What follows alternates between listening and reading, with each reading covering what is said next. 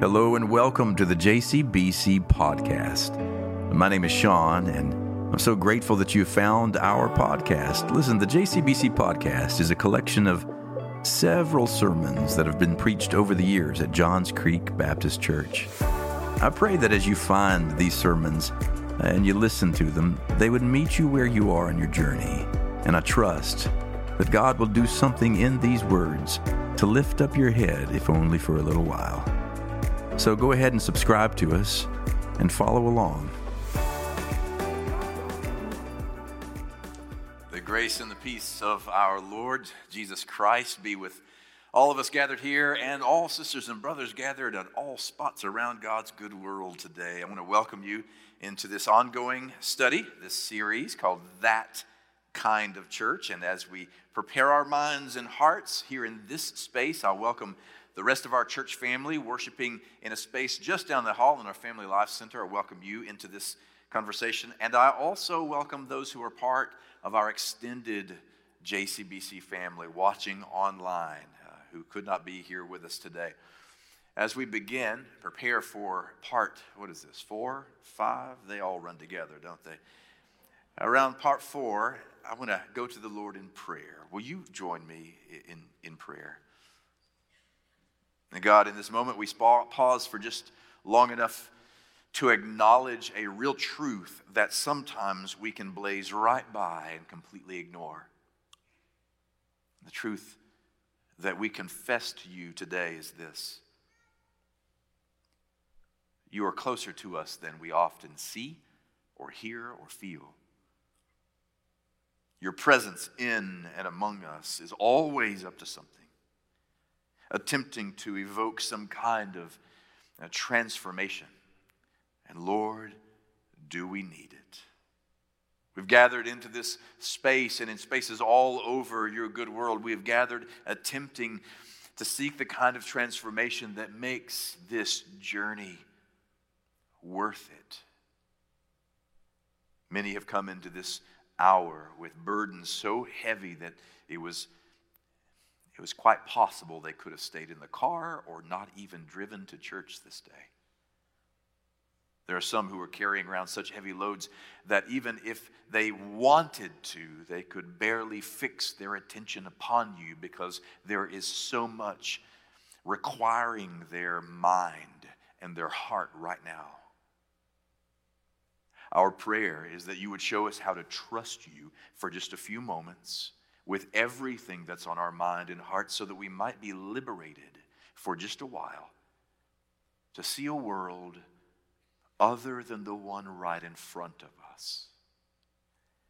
As we worship you, Lord, we pray that you, your Spirit, your presence would so transform us that we are able to live differently in this world, and this world becomes more repaired because we were with you today. We pray these things in the name of Christ, the Lord of life. Amen. Well, many of you have been so kind to me these past 48 hours. Many of you know that we moved our firstborn son into college for the very first time on Friday. It was a great and terrible day. And many of you have done the same this month, moved your first, your second. Some of you have moved your last, and you are walking into new realms, uncharted territory. And some of you have done this, and it's been so long that there is kind of a quickening in your heart because you remember what it was like. And I'm grateful to you for your care. You know, we moved him in on Friday, Nathan, Samford University. And while you're there, you know what you do when you move your kid into college? You hope that he has all the things, she has all the things that they need. And so you make sure that in their room they have some stuff, like laundry detergent, maybe some food. And if you have a boy, you hope maybe an air freshener somewhere in the room. Somebody say amen. You know what I'm talking about. Come on. But then it's in the drive home.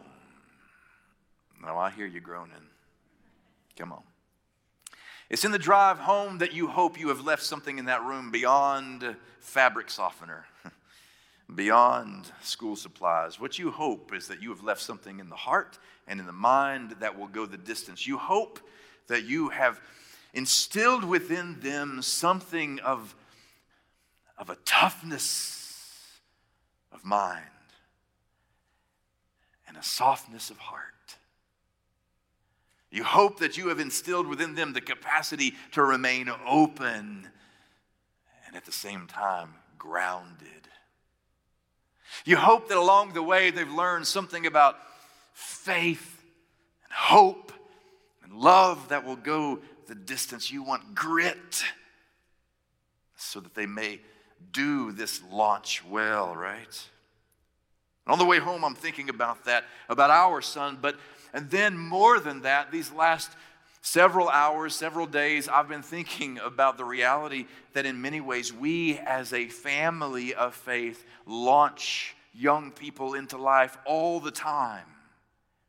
And I, at times, wonder, how are we doing with equipping them with the materials of life, not just the right major, the right career, the right way to finance their way through life, but are we equipping a generation of believers who are passionately in love with Jesus Christ and capable of navigating the tough waters that are absolutely ahead of them? I've been thinking about that as the Church of Jesus Christ these days, because this past week, once again, on the week that we launched our firstborn child, I remember, and so I looked again at a classic book now that came out a few years ago by David Kinnaman called You Lost Me. And the subtitle is Why Young People Are Leaving Church and Rethinking Faith.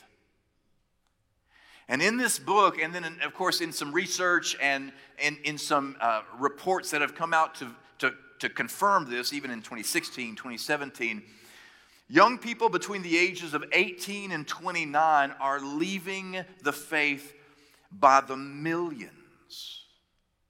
By the millions every year. And in the research, what we have learned is that there are at least 6 reasons that they report that they have walked away from the faith. And David Kinnaman summarizes these 6 as follows. He says that they report that the church that they experienced was overprotective. What does that mean? It means it was too safe. It means that we shielded and protected them from the riskiness of following Jesus or anything compelling enough to take a bold risk in life, that the church in their experience was overprotective. Second, they said it was shallow, afraid to take on the hard issues of the day and equip them to go headlong into a world filled with complexity. The third was that they experienced a church that was anti-science, that was afraid to consider what our beloved friends, neighbors, brothers and sisters in the scientific community are telling us about where we've been, where we are, where we're going. They also report that the church they experienced was a doubtless church, that there was no space to bring healthy doubt. They experienced a church that was exclusive and repressive. Now, over these past 6.5, almost 7 years by the end of this year, you have heard me preach about each of those. In fact, put them back up on the screen for just a moment. You've heard me talk about the church can't be repressive and exclusive. We have to be inclusive and welcome everyone to the Lord's table. You've heard me preach about this is a space where we must bring our doubts. That doubt is not a lack of faith, but doubt is an act of faith. You've heard me preach about science and not being anti-science, but recognizing that science is the way to get a bigger glimpse into the majesty and complexity of a big, big God. But of all 6 that are reported by those who are leaving the church in droves, the first 2 sent a shiver up my spine, and that should send a shiver up the spine of the body of Christ. Overprotective and shallow. Another way to summarize that would be safe and shallow. Safe and shallow. The irony of ironies is this: never before has the church in America, the church of this current age, never before have we attempted to work so hard at keeping young people.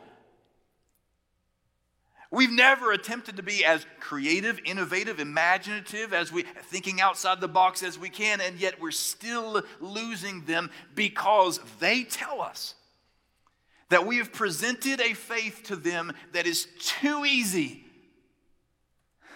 A faith that is so comfortable and secure and predictable, one that presents the gospel as entertainment. And at the end of the day, they are telling us that while we appreciate the effort, while we appreciate everything you've tried to do to make it easy, comfortable, happy for us so that we don't go anywhere and we stay put, we just don't find it compelling. They just don't find it compelling enough to pursue a life in pursuit of this kind of entertaining, shallow, safe gospel. And I've got news for them. I don't find that compelling either. Never could there be a more important time for you and me to have a series like we're having right now called That Kind of Church than right now. Because these last few weeks we've been talking about what is it that makes our church different. What are the core values that shape who we are and how we think about existing in the world as Johns Creek Baptist Church. And the core value today that I'm focusing on, that I want you to think about, it's printed in your worship guide there in your insert.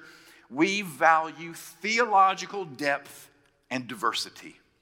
It's core value number 2 on our 7 core values: theological depth and diversity. And there could never be a more timely series and conversation or even topic of the day than that. Listen to how we describe theological depth and diversity.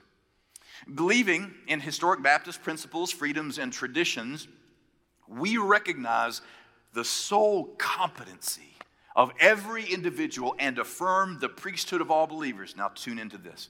As such, we value, Johns Creek Baptist Church, we value theological depth and diversity in all areas of our shared life, believing that spiritual and intellectual openness better enables us as a congregation to marvel at the ineffable mysteries of God. Why do we believe in theological depth and diversity? Why is it that we affirm spiritual and intellectual openness? Because it empowers us to be able to marvel at the ineffable mysteries of God. And the mystery of all mysteries is this. It's one word. It's grace. What a mystery that a holy and perfect and loving God would welcome us and love us, and there's nothing that we could have done about it. Nothing that we could do to earn that love. That's grace.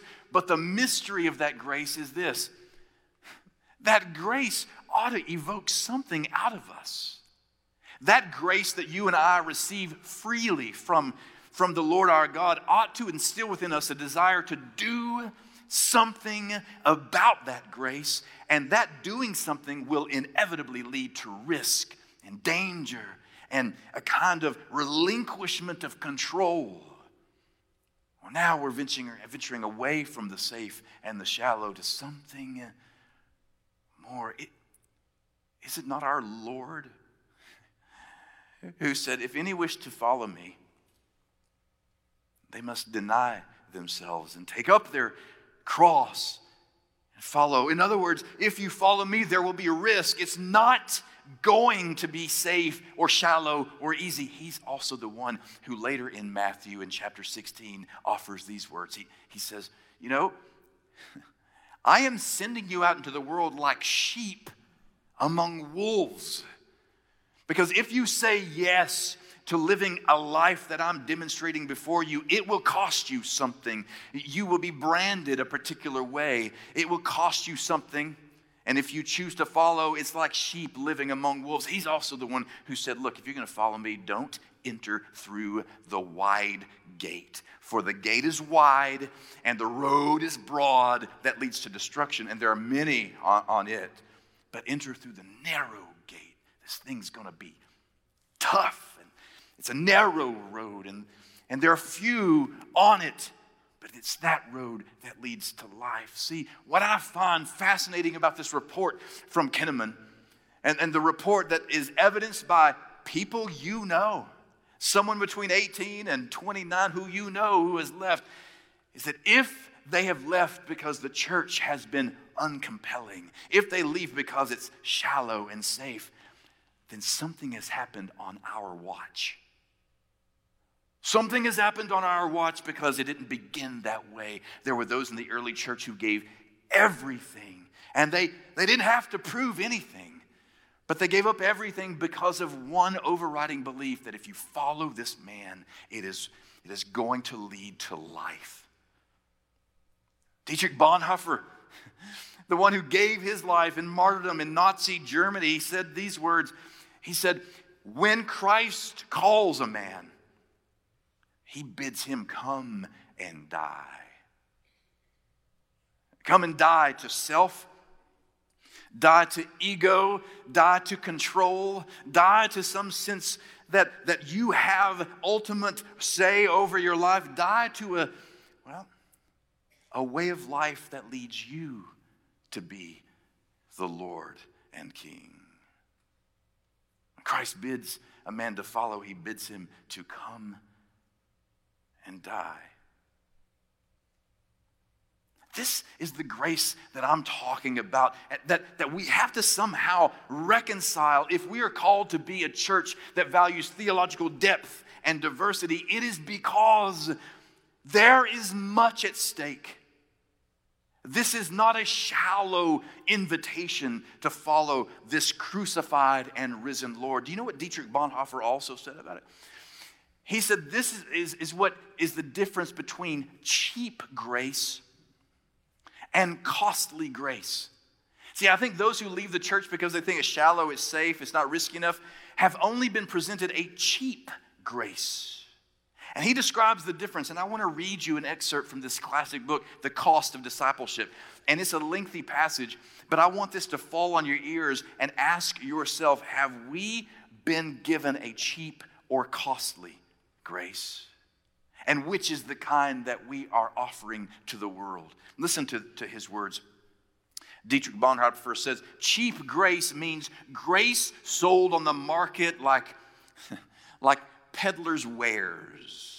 The sacraments, the forgiveness of sin, and the consolations of religion are thrown away at low prices, cut prices. Grace is represented as the church's inexhaustible treasury from which she showers blessings with generous hands, without asking questions, without fixing limits. Grace without price. Grace without cost. Come and get it. The essence of grace, we suppose, is that the account has been paid in advance, and because it has been paid, everything can be had for nothing. Since the cost was infinite, the possibilities of using and spending it are infinite. What would grace be if it were not cheap? Cheap grace is the preaching of forgiveness without requiring repentance. Without requiring baptism, without church discipline, communion without confession, absolution without personal confession. Cheap grace is grace without discipleship, grace without the cross, grace without Jesus Christ living and incarnate. Costly grace is the treasure hidden in a field. For the sake of it, a man will go and sell all that he has. It is the pearl of great price to buy, which the merchant will sell all his goods. It is the kingly rule of Christ, for whose sake a man will pluck out the eye which causes him to stumble. It is the call of Jesus Christ at which the disciple leaves the nets and follows him. Costly grace is the gospel which must be sought again and again, the gift which must be asked for, the door at which the man must knock. Such grace is costly because it calls us to follow. It is grace because it calls us to follow Jesus Christ. It is costly because it costs a man his life. It is grace because it gives a man the only true life. It is costly because it condemns sin, and grace because it justifies the sinner. Above all, it is costly because it costs God the life of his Son. Ye were bought with a price. And what has cost God much cannot be cheap for us. What has cost God much cannot be cheap for us. Above all, it is grace, because God did not reckon his Son too dear a price to pay for our life, but delivered him up for us. Costly grace is the incarnation of God. Beloved, in a world in which the church is being experienced and seen as something that is too safe, too shallow, not risky, uncompelling, I ask you to ask Dietrich Bonhoeffer, who asked the Lord himself, what has it cost you? Because suddenly, in the words of the great theologian Lady Gaga, we are far from the shallow now, right? And you and I are called to be a different kind of church in this cultural milieu. You and I are called to be a different kind of church that values theological depth and diversity. Why? Because the stakes are too high. There's too much at stake for us not to swim into the deeper waters. Because yes, you have been saved by grace, but Paul says, because you have, you must work out your own salvation in fear and trembling. Philippians chapter 2, verse 12. Work out your own salvation in fear and trembling. What does that mean? It doesn't mean we work to be saved. We can't do that. That's work that God did on our behalf. But in response to it, we work it out. We struggle. We dig deep. This is not a shallow faith. This is a call to deeper waters. Because if you welcome Christ as the Lord of your life, if you say, yes, this one is in charge of everything, if you yield your life to the lordship of Jesus Christ, then Paul says there is in you like this treasure. An immeasurable, costly treasure in clay jars. But the trouble that you and I know is true is that we can hide that treasure. We can bury it. We can camouflage it beneath layer and layer of rebellion and sin and apathy. We can be so anesthetized by the stimulation of outside life, outside this place, that we have no room to be provoked, stoked, or evoked. This treasure might live. It's possible that the risen Christ, the inner aliveness of the risen Lord is in you, but it's possible that if we don't work it out, we can put that inner aliveness back into the tomb of our own hearts. So what's needed, according to Thomas Keating, is an excavation of soul. It's like an archaeological project. Something is needed to excavate that treasure in us, to make it come alive. And that's what we do here every Sunday, is an attempt to excavate the soul, an attempt to work out our salvation in fear and trembling. That's why we go deep. That's why we go diverse. Listen, something happened last week I want to tell you about. So you know that I'm kind of a gym rat. That's what we call people who like to go to the gym from time to time. I don't play golf. I wish I did. I'm not that cool. My wife and I have started playing a little bit of tennis. I'm not that good, but we started dabbling. But for me, the thing I do for my main therapy is I go and I lift some weights. Not very heavy weights, but just some weights. This past week, I was with my wife, and we went at the same time. We often go at the same time, but ironically, this time we were in the same space because I lift lady weights. I'm kidding. It's actually the opposite. She's in this space because she lifts like some serious weight. She's strong. So we're in the space where the dumbbells are, and I'm lifting this pretty decent amount. I can lift some weight. I can throw some iron around a little bit from time to time on a good day, but this day I was just kind of feeling like I wanted to mail it in. I'm moving my son away. I'm sad. I don't really want to do much. I'm just kind of doing this thing. Wow, this other man is in the space, and we are going to have to share this bench because it's crowded. And this guy, I wish you could see this dude. He was massive. This guy, like I've said before, this guy had muscles in places that I don't even have places, right? And there we are. He's like, do you mind if he's more like, do you mind if I share this with you? I said, no, sir.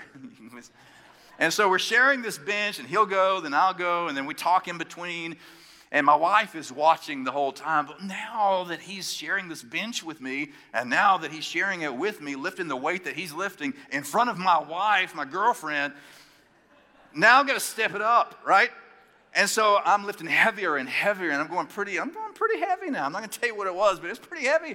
And I went my final set. We're talking in between. Now, the thing is, this guy, his normal workout partner, was in the NFL. He was a former Georgia Bulldog, went on to play for the NFL for several years. If I called his name, you would know him, so I'm not going to do that because I don't want you to go tell him this story, so in case you know it. But his workout partner wasn't there that day. So what was I to do? He needed my help. I'm an Enneagram 2, I help. And so I said, hey, we're just going to do this. We're going to share it together. In between sets, we're talking. He's like, yeah, it's always better when you have a partner. I said, yeah, I know, me too. And then I was like, Proverbs, iron sharpens iron, right, brother? He's like, yeah, right on, And so he'd lift really heavy. I'd lift not so heavy. My last set, I go and I get the dumbbells that I'm going to lift. And now in my life twice before, I've lifted these particular weights. They're pretty heavy. But at the time, I only lifted like once or twice. And that was it. I was kaput. I was done. This time, I said, hey, would you mind just kind of watching me on this? Just give me a spot. Elbows. Watch my elbows in case they start to go back. Just grab them. So I start. And I put one up. I put two up. And then I'm starting to go back. Oh, this is going to be embarrassing. And I start to go back. I'm going to have to finish after 2 sets. Then he starts yelling at me. He said, no, come on now. He said, you got this. And I'm like, all right. He said, you got this. Push that stuff up. He didn't use that word. Push that stuff up. You got this. Come on, push. You're not finished. And so, lo and behold, boom, and boom. I got a full set of this stuff. Best set of my life. I'm telling you, best set of my life. I finished. I dropped them. Boom, boom. High five, chest. Looked over. My wife was like shaking her head, looking at me. We're going to the ER. I know we're going. And I never felt stronger, better. And it occurred to me in that moment, my beloved sisters and brothers, this is what it occurred to me. The body will rise to the level of its challenge. The body will rise to the level of its challenge. And the same can be said for the body of Christ. If a church sets the level way down here, it's all you can lift, it's all you can do, it's all you're meant to do, they will rise to that level, and everyone who comes through those doors will say, is that it? Not compelling. It's too safe. It's too shallow. I'm out. But if you raise that level to a place even beyond the church itself thinks it can go, if you raise the level high, the body will rise to the level of its challenge. And I just want you to know, because I love you, that as long as I am the pastor of this congregation, I am going to keep calling you to rise to the level of this body's challenge. Because there is more in us than we not only have ever seen, but more in us than we could ever imagine. So in the preaching, in the teaching, in the youth, the children, everything we do will be an attempt to call us up, to rise to higher levels. Theological depth and diversity, you're going to see it everywhere possible. Why? Because there's too much at stake not to. So in preaching, for example, when I preach from the Word, it's not going to be to make you feel good. Because earlier that week, I will have struggled with something I heard in the text that has confronted me. And if the Bible is not confronting us to change in our ways and become transformed more into the image of Jesus Christ, then I don't know what book we're reading, but it ain't the Bible. The Bible is filled with stories that are meant to not just comfort the afflicted, but sometimes afflict the comfortable. So I can promise you every chance I get, I will stand here to bring theological depth and diversity. I'm not going to preach to you something that you simply have heard your whole life, because what's compelling about that? What's compelling is a call for you to risk something, to say yes to something that could cost you everything. It is not just in preaching. This is how our worship ministry plans music, plans our worship services. This is how Sunday school is planned. Do you know, this morning I grabbed this list of current classes that we are watching in Sunday school. We have so many Bible studies, book studies, topical studies, but I noticed again here, this one is called The Last 300 Years, the Intertestamental Period, taught by Richard Douglass. It's about that period of time between the Old Testament and the New Testament. Do you know why he's teaching that? It's not to be cute, but do you realize that in a post-exile world, when that period of time took place, the world for the religious community, the world of the people of faith had collapsed, and these writings emerged as an attempt to try to figure out how to live in a world that is no longer recognizable. What more appropriate time than today to look back over our life and with a deep richness of study, consider how the people of faith have lived in similar times as our time today. This happens not only in sermons and not only in study like in Sunday school, but our children's ministry, for example. Do you know Pastor Annie is constantly looking for volunteers who will join with her in attempting to hold the carrot out in front of our children. Not to placate our children and talk down to them as if they can't handle it, but to constantly raise the bar. One of my biggest pet peeves over my ministry career has been when I've been in churches and they've said, you know what, the children can't be in worship with you, or maybe even the youth can't be in worship with you because, Sean, you preach over their heads.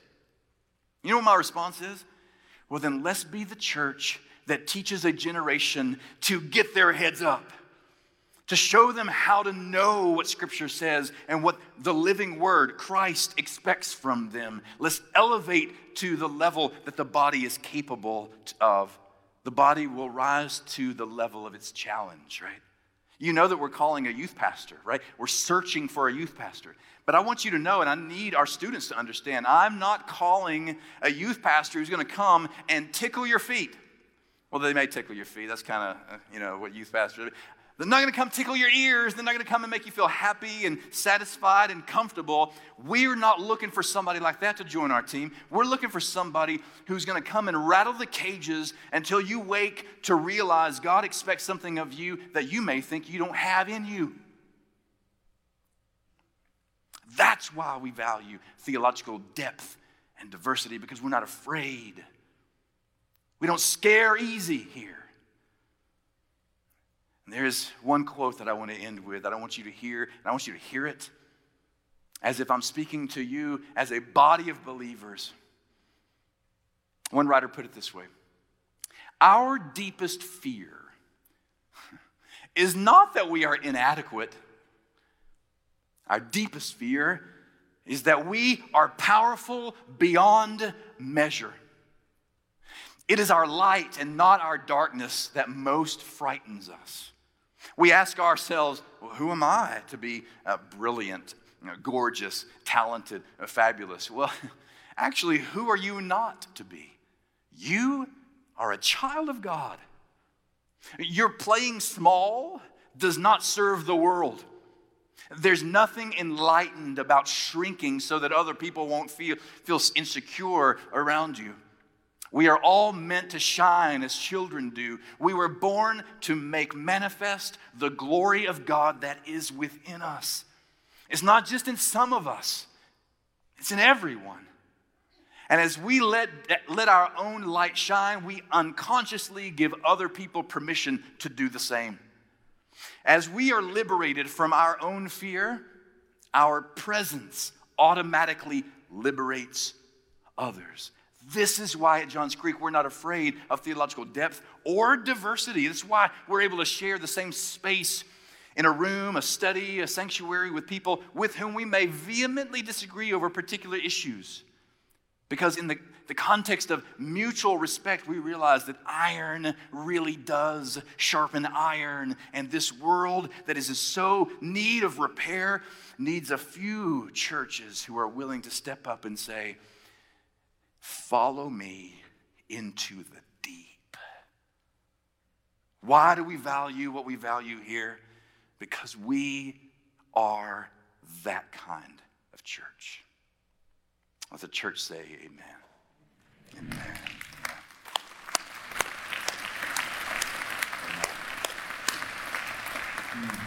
And now let us go to the Lord in prayer. God, during this moment, we recognize that there is a call, and that call is always, without exception, beyond what we think we are capable of, beyond what we have known, beyond what we have experienced. It is there that you stand bidding us to come. And we pray that we would be that kind of church, willing to go to the depths. And we pray that if there is an individual in this church today who is feeling that sense of call, that nudge in their own heart right now, you would give them the courage to step out in faith, to not wait another moment to respond. We pray that in so responding, Lord, your name and your name alone would be glorified unto the end of the earth. We pray in the name of Christ, the Lord of life. Amen.